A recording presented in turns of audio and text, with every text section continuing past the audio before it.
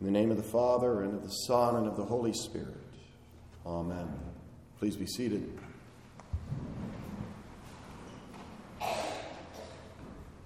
Imagine for a moment that you're a pioneer heading west in a covered wagon looking for a good place to live. One night along the trail, there's a heavy rainstorm, and in the morning you look out from your wagon and you see huge puddles of water, and you say to yourself, "This is it. I have found the right place. Look at all this water. There's plenty for me and my family and my animals and my crops." Sound good? What's wrong with your assessment? They're just puddles. This water will dry up and be gone. You need living water, moving water. You need a creek or a river or a lake with water flowing in and out, or you need to be able to tap into moving water underground by digging a well. Water is life. You don't want to live somewhere where there is no living water.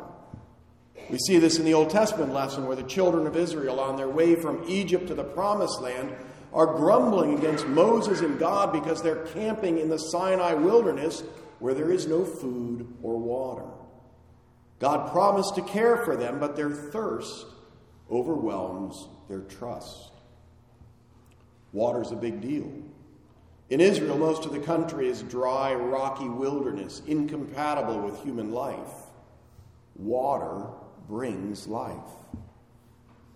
Our gospel reading today is set at Jacob's well. Jacob is the son of Isaac, the grandson of Abraham.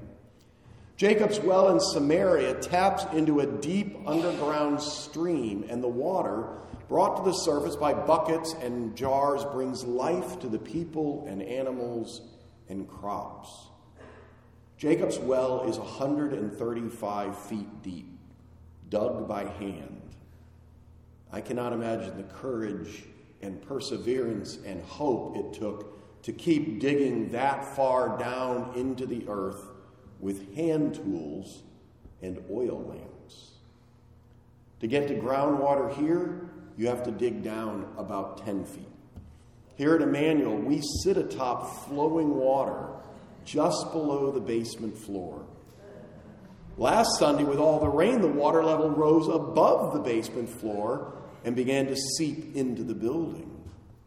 We sit atop underground waters on the edge of the Great Miami Buried Valley Aquifer, and it runs from Indian Lake up north of Bellefontaine down to the Ohio River along the route of the Great Miami River. Just downstream from us, the city of Hamilton taps into the aquifer to produce the best tasting tap water in the world. Maybe we should figure out how to bottle the water flowing into our sump pit instead of pumping it out into the creek. Water is life. Living, moving water is life. You do not want to get your drinking water from a puddle. Jesus and his disciples are on their way from the Judean countryside in the south, traveling north to Galilee. On their way, they stop at a Samaritan town called Sychar, where Jacob's well is located. It's lunchtime, and the disciples head into town to buy some food, while Jesus waits by the well in the heat of the day. Hauling water a quarter mile from the well back to town is hot work and done mostly in the morning or evening when it's not so warm. But one woman comes to the well at high noon. It seems she is an outcast in town. She's considered a low-life, corrupted woman, and she faces the scorn of the people of Sychar, and so she doesn't want to encounter others and have to deal with their derision. She'd rather avoid the well altogether, but water is life. And eventually she has to go to the well when her thirst overcomes her shame. She sneaks out with her jar at noon when no one else would be there. But there is someone there. There's a Jewish man sitting next to the well. She'd wait for him to leave, but her thirst is great. She needs water. She's thirsty, and so is the Jewish man at the well. He breaks all conventions where Jews do not talk to Samaritans and men do not talk to women. And he says to her, "Give me a drink." The Samaritan woman said to him, "How is it that you, a Jew, ask for a drink from me, a woman of Samaria? For Jews have no dealings with Samaritans." Jesus answered her, "If you knew the gift of God and who it is that is saying to you, 'Give me a drink,' you would have asked him, and he would have given you living water." Living water, right? Moving water, water flowing from its source. That's the kind of water in Jacob's well. Water flowing into the well from a deep underground stream. The woman said to him, "Sir, you have nothing to draw water with, and the well is deep. Where do you get that living water?" Then the man said something very confusing. Jesus said to her, "Everyone who drinks of this water will be thirsty again. But whoever drinks of the water that I will give him will never be thirsty again. The water that I will give him will become in him a spring of water welling up to eternal life." What's going on here?